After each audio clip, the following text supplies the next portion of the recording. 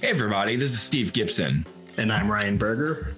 And welcome to this week's episode of Distinctly Digital, a modern recruiting podcast. And on this week's episode, we're going to be speaking about everyone's favorite topic, email marketing.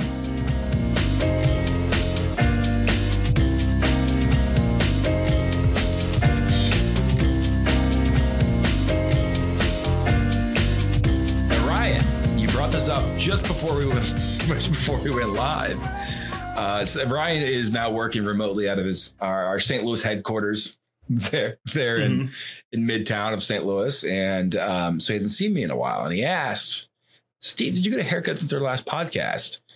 And the answer, Ryan, is yes. Yes, I did. It looks good. Well, thank you. You're welcome. Yeah, I've spent the last 15 minutes primping it before we started the video. So I'm hoping it does. It doesn't even look like it needed the help. Well, go on. I'm not going to even stop you. Go on. No. It looks good. I mean, it looks nicely feathered. I mean, the edges are touched up nice. Yeah, when I go in, I tell Carl, I said, I want the Farrah Fawcett, Carl. And he knows exactly what I mean. So he feathers it out nicely. So just have dreams of being in Kurt Russell's arms. Wait, were they together at some point? I thought so, unless I got the wrong name. I think you're thinking Goldie Hawn. Oh my God, I am. That's what I mean, this is embarrassing. I feel like we need to start the episode over. Well, we can't start it over, but you got Farrah Fawcett mixed up with Goldie Hawn. Yeah. You're thinking like Overboard, right? Where like she falls, she's a rich debutante and she gets kicked over a boat and then loses her memory, has amnesia. And Kurt Russell and his three wild boys kind of pretend to be her husband. Have you not seen that? There was a remake of that a few years ago. I didn't see that one either, but you should be talking about that because, I'm a new generation, so I don't know anything that happened before me. What was the remake? I think it was also called Overboard. They just flipped. It was a rich guy and a lady pretending to be his wife. Interesting. No, I didn't know they had done another version of that. See, sometimes they Ghostbusters classics. They Ghostbusters. I don't understand with the classics. Why don't they just go ahead and leave them alone? This was pretty much a perfect movie. It was made in 1987. Starred Kurt Russell and Goldie Hawn. I don't know if it was pre-marriage, post-marriage. I don't know quite the history on that. But for those of you that have access to our video and you want to find out more, check out the IMDb link that I provided. That will give you all the details you need on that classic. I think it's one worth checking out. Mm-hmm. Well, let's just end the episode here. Who needs email marketing when you've got? I really think we should branch out into Goldie Hawn and Kurt Russell history and just have a podcast based on that. I'd love to, but I've already shot all my credibility on the topic. True. That just makes you hungry though to find out more. It does. I'm thirsting for knowledge. What else was Goldie Hawn in? I don't know. I'm like 12. She was in was that 60s like sketch comedy show, right? It was what was that show? It was a ridiculous show. Hold on. She was in Private Benjamin. Okay. The First Wives Club. None of these I've heard of so far. All right. This is what she's known for. Death Becomes Her. Okay. Let's just check out some. Wasn't it like the Laugh On or like what is that show that Laugh? I cannot think of the name of it. Now we can't. I mean, I know this is wasting everyone's time. Laugh-In. She was a dancer on Laugh-In, which was a sketch comedy show back in the 60s. Okay. Yeah, my dad has showed me that before. Yeah. Sit down, son. Let me show you something important. Yeah. So she's had a long career. I mean, that's 1960 all the way through into most recently, according to IMDb, she was in the Christmas Chronicles Part 2 as Mrs. Claus, co-starring Mr. Claus, her husband, Kurt Russell. So, you know what? I saw the first Christmas Chronicles. And that's it. That's all I have to say on it. Okay. All right. We're going to completely, again, if you want to skip over that, you can. That's fine. But I recommend going back and listening to it over and over again to get up and acquainted with your Goldie Hawn history. But today we're going to be talking about email marketing and why it's as relevant as Goldie Hawn starring in Christmas Chronicles 2, The Attack of Mrs. Claus. I think we could even argue it might be more relevant. Yeah, it probably is. Yeah, it is. It's more relevant than that. It's hard to believe, but it is. It's something we use every day. It is. It can be as simple as, there's obviously a lot of facets to email marketing.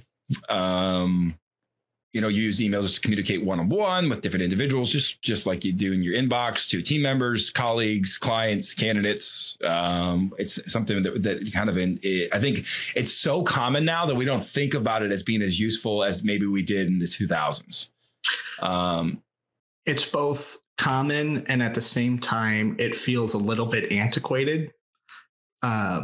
Especially sometimes from some of the usage capabilities. We're so used to so many things being integrated on the internet that sometimes email, because it feels kind of housed within itself, it can feel a little more of a relic than it is, but it really is still very useful. Yeah. And I think it's spammy as well. People are worried about that connotation that comes with it. Just because we just get emails every single day for anything and everything that we've looked at or haven't looked at. And a lot of those go straight to the junk folder. And so how to cut through the noise and not be a part of that. I think that's some of people's concerns as well when looking at email marketing and using it to really reach both audiences, both clients and candidates. It's still an effective way to get in front of those types of people. And not only that, it's really it's a vital piece of a marketing plan, I would say. Yeah, I would think so. There's actually an interesting statistic I saw. This is from HubSpot. So go ahead and take a peek yourself, everybody.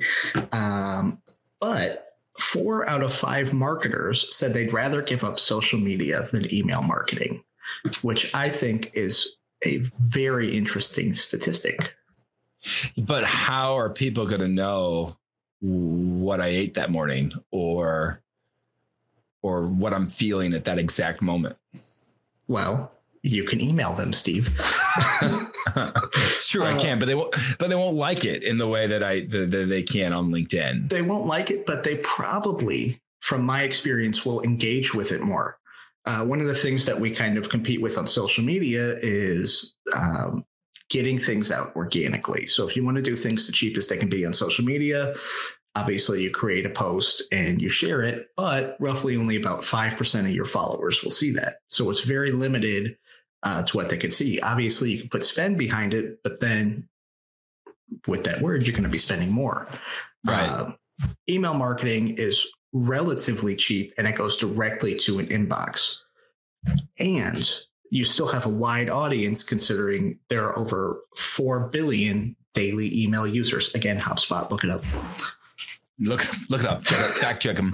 And there are people that you've probably and really should have at some point touched in some way, shape, or form. These are people that you have potentially engaged with through phone calls, messaging over LinkedIn. Maybe you've referred to them through the years, but somehow you have come across them. And ideally, they've opted in for what you have to offer. And if they've opted in for that, then they're more likely to open it and be engaged in what you do. So, there's a fine line of following those spam laws. I'm going to say always make sure that you do it to the fullest extent. It's important too. You don't want to get your email blacklisted. Especially when it relates to recruiting, because there are terms that they'll flag, such as employment opportunities, that you really have to be careful about. That, sometimes, I mean, I've seen that word get tagged just for, they've thought it was a stock trading scam. Right. Because, they're thinking get rich quick, when really you're just trying to get your opportunities out there. I've had people, so we've even talked to, so we use a couple different marketing automation systems ourselves internally and work with a whole lot with different clients that already have that within their tech stack and things that they do internally. But there is even a couple of those systems that won't engage or let recruiters use their system because of the way they spam. And the way that they utilize those systems in an improper way. And so everything we do, even down to email marketing, has to be thought about and done in the right ways and right strategy and right thought behind how to approach it. So it's not just something where, and this is probably why people have felt like email has been so ineffective through the years, especially as of late, is because they don't do it with any type of strategy or any type of process. It's always just something where they just blast out 50,000 emails. They don't check their list. They don't clean it. They don't, if I was going to try to bring back Goldie Hawn back into this, but I'm going to leave it alone. If they, if Mrs. Claus was talking to Mr. Claus in the Christmas Story Chronicles 2, and he didn't check his list twice, she would probably make sure that he did, because she's a great wife and knows that he should check that list twice before going out in the cold on Christmas Eve. So just like Mr. Claus needs to check his list twice, that we also need to make sure that our list is clean. Use programs like Neverbounce or Zero Bounce, which they look like exactly the same company. They may or may not be. I don't know. They both do the same thing, which is great. They let you run a list or a CSV file through that list and allow you to clean it and scrub it for any old emails, any emails that will bounce and things that don't exist anymore, which gives you a lot better send rate when you're sending through a bulk email server, that allows you to then not get on a blacklist. Because when you get over a 1% bounce rate, that's when you start to get a negative spam score in a lot of ways when people are when you're sending those emails out. So use a system that's able, like a marketing automation system, like a HubSpot or like an ActiveCampaign or an Emma or different programs like that then can send these in the appropriate ways. SendGrid is another one. Mailgun is another one. It's a SMTP servers where then you can set up your email. So you're not sending through your Gmail. You don't want to send through your Gmail. You don't want to send through your Outlook. You want to make sure these things are routed separately through bulk email sending servers that can handle this and space them out properly. And that it's sending to a very clean, precise list of individuals that you actually have permission to send to, ideally. And when you hear, don't use your Gmail, don't use your Outlook, don't be concerned with the idea that it's not going to look like it's coming from you. Right. Because when you use these programs, you're still going to be able to show who it's sending from. When we send out our newsletter, it comes from Steve. Right. Even though we use ActiveCampaign. Right. And it has to be set up properly. You have to go through and set up the records in the right way so that it does that. But when it does, it makes it a lot more credible when someone does receive that and it actually looks like it's coming from you. So So there's the aspects of sending, and some of the technical aspects of that are going to be important to narrow in on, and making sure that you're set up properly to do that. So you don't get put into spam, you don't get blacklisted, you don't hurt your servers that you're on, all those things that are going to be important. But then there's the aspect, okay, what exactly is it? And so, how do we approach it? Is it something where we're just sending a haphazard newsletter, or is it something where we actually have a nurture campaign in place? There's a lot of different facets to that. And then obviously our audiences, both clients and candidates, would have a different approach, or maybe even slightly tweaked approach based off of what information we want to get to them. A nurturing campaign, let's just talk about what that is. So a nurturing campaign is a recruitment marketing strategy that allows us to engage with clients and candidates to ensure that when it's the right time for them to either hire, or right time for them to make that career move, that your firm is the first thing that comes to mind.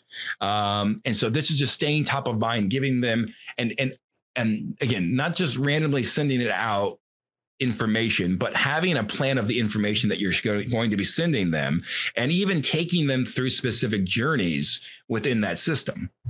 Yeah, you have to have some thought and planning behind it. There has to not just be how you're going to do it, but why you're doing it, and why would they want to receive these things is something that you should consider too. When we talk about nurturing, a newsletter can be a great part of it, but it's not necessarily your whole thing. If you're reaching out to candidates, you don't just want to do something like send out a massive, here's our hot jobs. That's not necessarily part of a nurture campaign.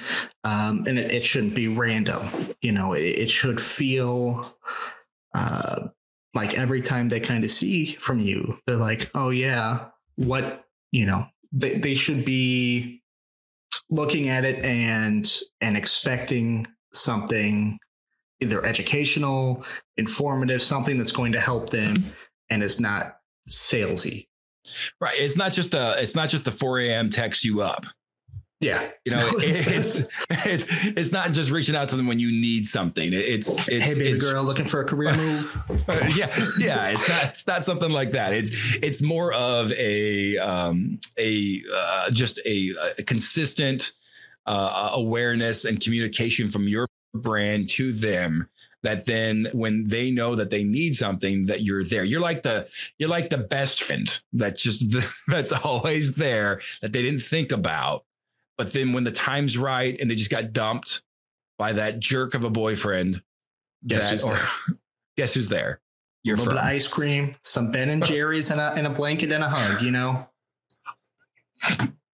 Yeah, exactly. That's all you need. That's recruiting. Ben and Jerry's and a hug. That's recruiting in a nutshell. You're there for them. You're nurturing them. You're nurturing them. But honestly, as ridiculous as this is getting, it is. It's it is that. It's showing you're demonstrating your expertise. It's staying in front of them. It includes things like hot jobs, from time to time, putting that in within emails and things that you're putting out there. But then using those campaigns that you're sending them on. So if you have a particular expertise that you work in, maybe it's multiple, maybe it's a niche of a functional expertise within your large industry that you service, and you're sending these individuals down an educational path of maybe how to obtain, let's just use insurance, for example. That's where I come from, but best ways to be able to study and obtain your CPCU. And you as a recruiting firm, giving them resources and some thoughts behind how a underwriter can go and obtain their CPCU within their industry. And you start off by giving them an introductory email of why that CPCU is important to them when they're furthering their career and looking to move it up the ranks within insurance organization. And then you give them resources and ways to be able to go and seek that out, and classes to be able to help them take that. And you're sending these different emails and keeping them involved in that journey. And ultimately, it may not be something that results in a placement right away, but this individual that's engaging in that would be appreciative of that information when they're ready to make that move, or when they're ready to hire the right individual, they could reach out to your firm. It makes you potentially a asset and a value to them.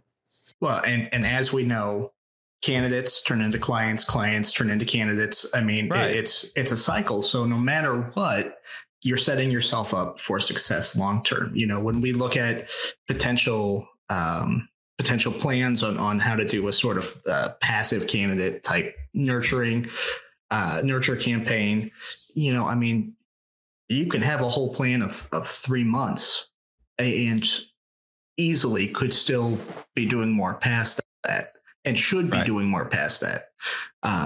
It's like you said, in all those things, it's providing the education, sometimes showcasing specific placements that you've made. Sometimes part of that campaign can be, just a nice little check-in call, but it's all part of a bigger thing to set up your success and their success.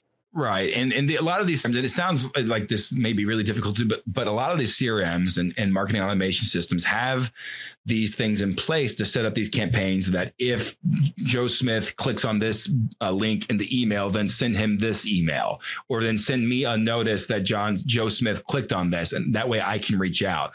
All these little sequences can be built out, and there's a lot of options for that allow you to be able then to set a plan and to be active in the way that you're responding and interacting with these clients and candidates through these campaigns. Yeah. I mean, you could have from the start everything set up to be automated. I mean, the second that someone signs up for your newsletter, I mean, if you could filter them into a contact, or the second their info's in there, filter them in, and you could have a whole 3 months of automation set up just to take care of them specifically. Right. Yeah. Oh, 100%. And what's cool about it as well. So back to the part of that email marketing is a piece of what it is that you're doing. So if you're running something like, let's say you're active on social media and you're engaging with clients and candidates to that platform, you could have a goal to bring them back to signing up for for one of your campaigns and one of your email blasts, and have them sign up for that. And then what that does is get them involved in that journey. And then when they come back to the website from that journey or from an email that's in that campaign, if you're using like a Google display or Google keyword campaign, through the Google Ad Manager, that you can retarget that individual then coming to your website. And so now that they clicked through and read this article in more detail or searched the jobs that you had available or featured candidates that you had there, now they can go ahead and be retargeted for the next 90 days wherever they're going on the web, whether it's Forbes, CNN, Fox, whatever it may be. And now you're staying in front of them in that way too. So not only are they getting emails from you still, now they're seeing your ads for your organization, for your company, wherever they're going online. They're engaged with you on social media. They're engaged with you in their email and engaged with you through their browsing. And so it becomes just a great way to stay in the top of mind and have a lot of different touch points in the way that you're interacting with these prospective clients and candidates. Mm-hmm. Absolutely. You good? I was going to keep going here. No, go ahead, man. You got something too. I was going to pivot a little bit too. Just not so hard, but go ahead and try. Go ahead. One of the things I think that's important to talk about too when we're talking email marketing is making sure that you are optimizing it from mobile. Okay. Again, pulling from our statistics here that we have up, nearly 55% of global website traffic is generated from mobile devices, and this excludes tablets. So we're talking basically purely on a smartphone. So you need to make sure that when you're designing your email campaigns and when you're designing out these nurture campaigns, that one, your content isn't too long, so people are going to be scrolling forever. And two, your images are optimized and sized right to be able to showcase well on a mobile device. Otherwise, things can look wonky and spammy, and it's going to hurt your engagement rate. Right.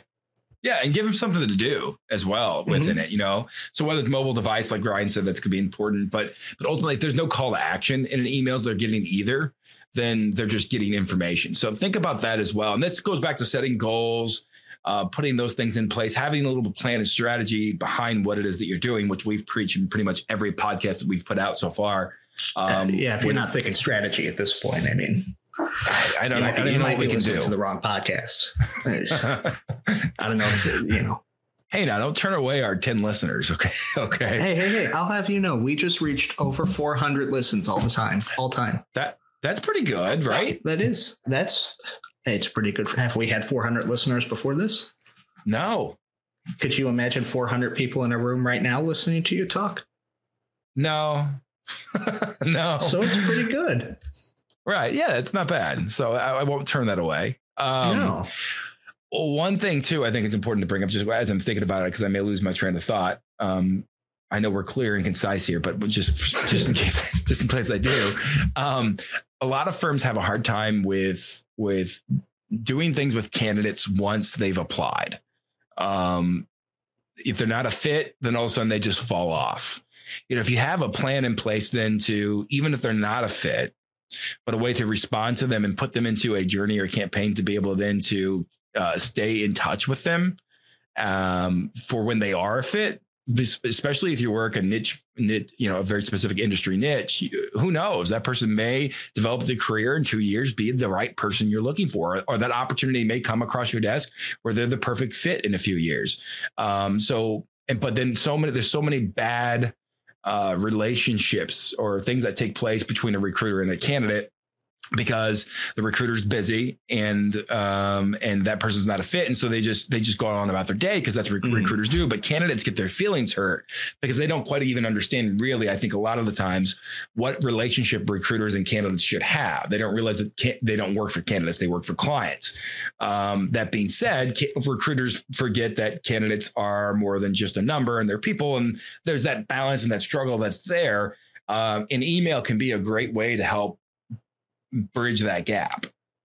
Yeah, absolutely. I mean, it can cut out some of those things that leave a negative taste in people's mouths about recruiting. Things like ghosting, things like, just no calls, things, really just a general lack of communication that leaves people feeling slighted, understandably. Right.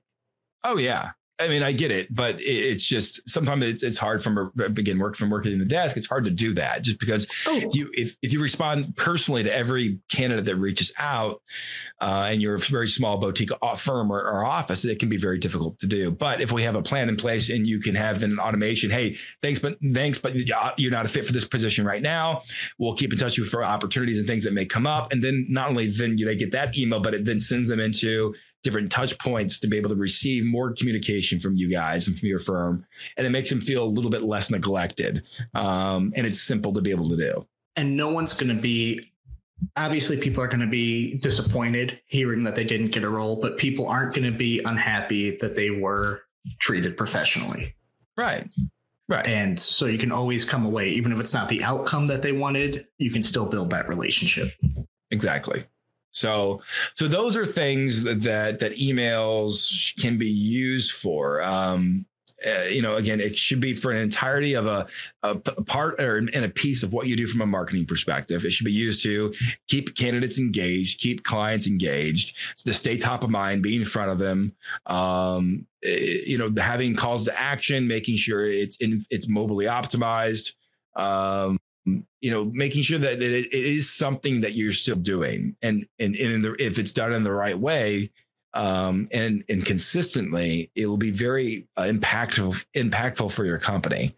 And it's not something that should be looked over just because it's been around 20 years now, or probably longer than that, but used in the day-to-day business for over 20 years. Yeah.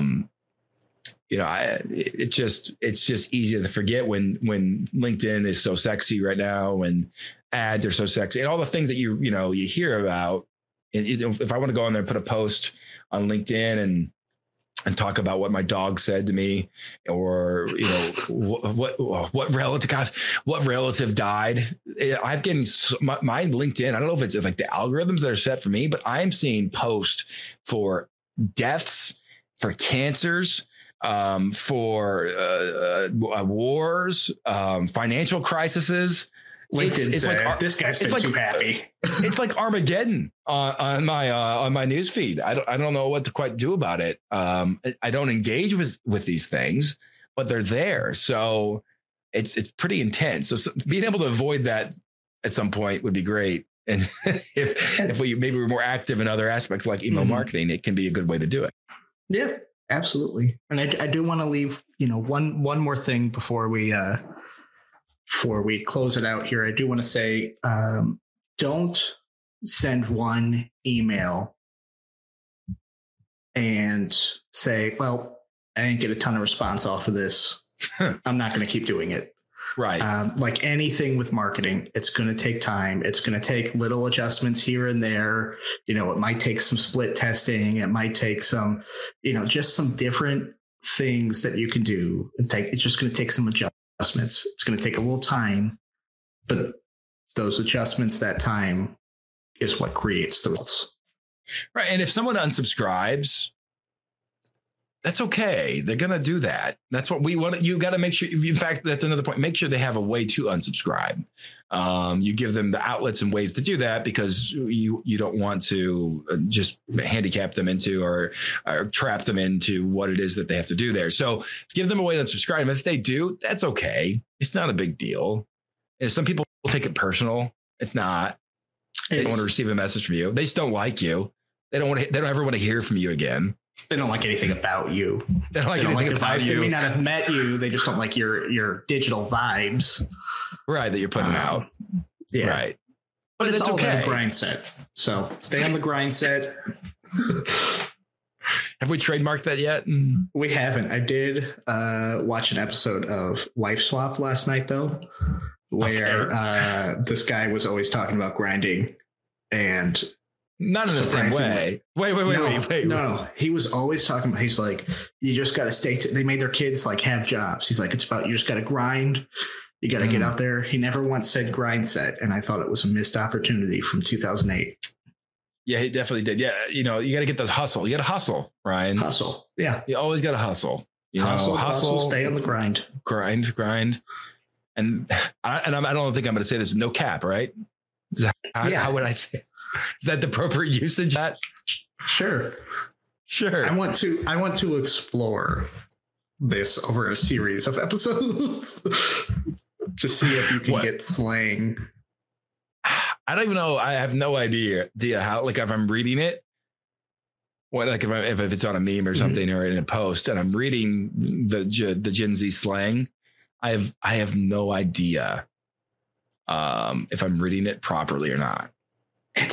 I don't feel like people even talk like it either. It's literally just for the internet, I think. Okay. So you guys aren't like having conversations. You're not like going down to the local soda shop and like saying like straight buzzing or bussin', however you say it, right? It would be How does that work? Although sometimes I do, so now that I say that, I do sometimes use bussin' in real life. So I don't know. I also like schmacking.